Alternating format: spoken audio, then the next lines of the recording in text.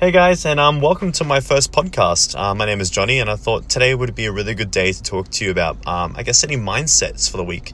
It's Monday here in Brisbane, and today was a really big day for me to try and set myself some good mindsets and take control of some situations that were happening over the weekend and over the last couple of days in terms of some really big negativity.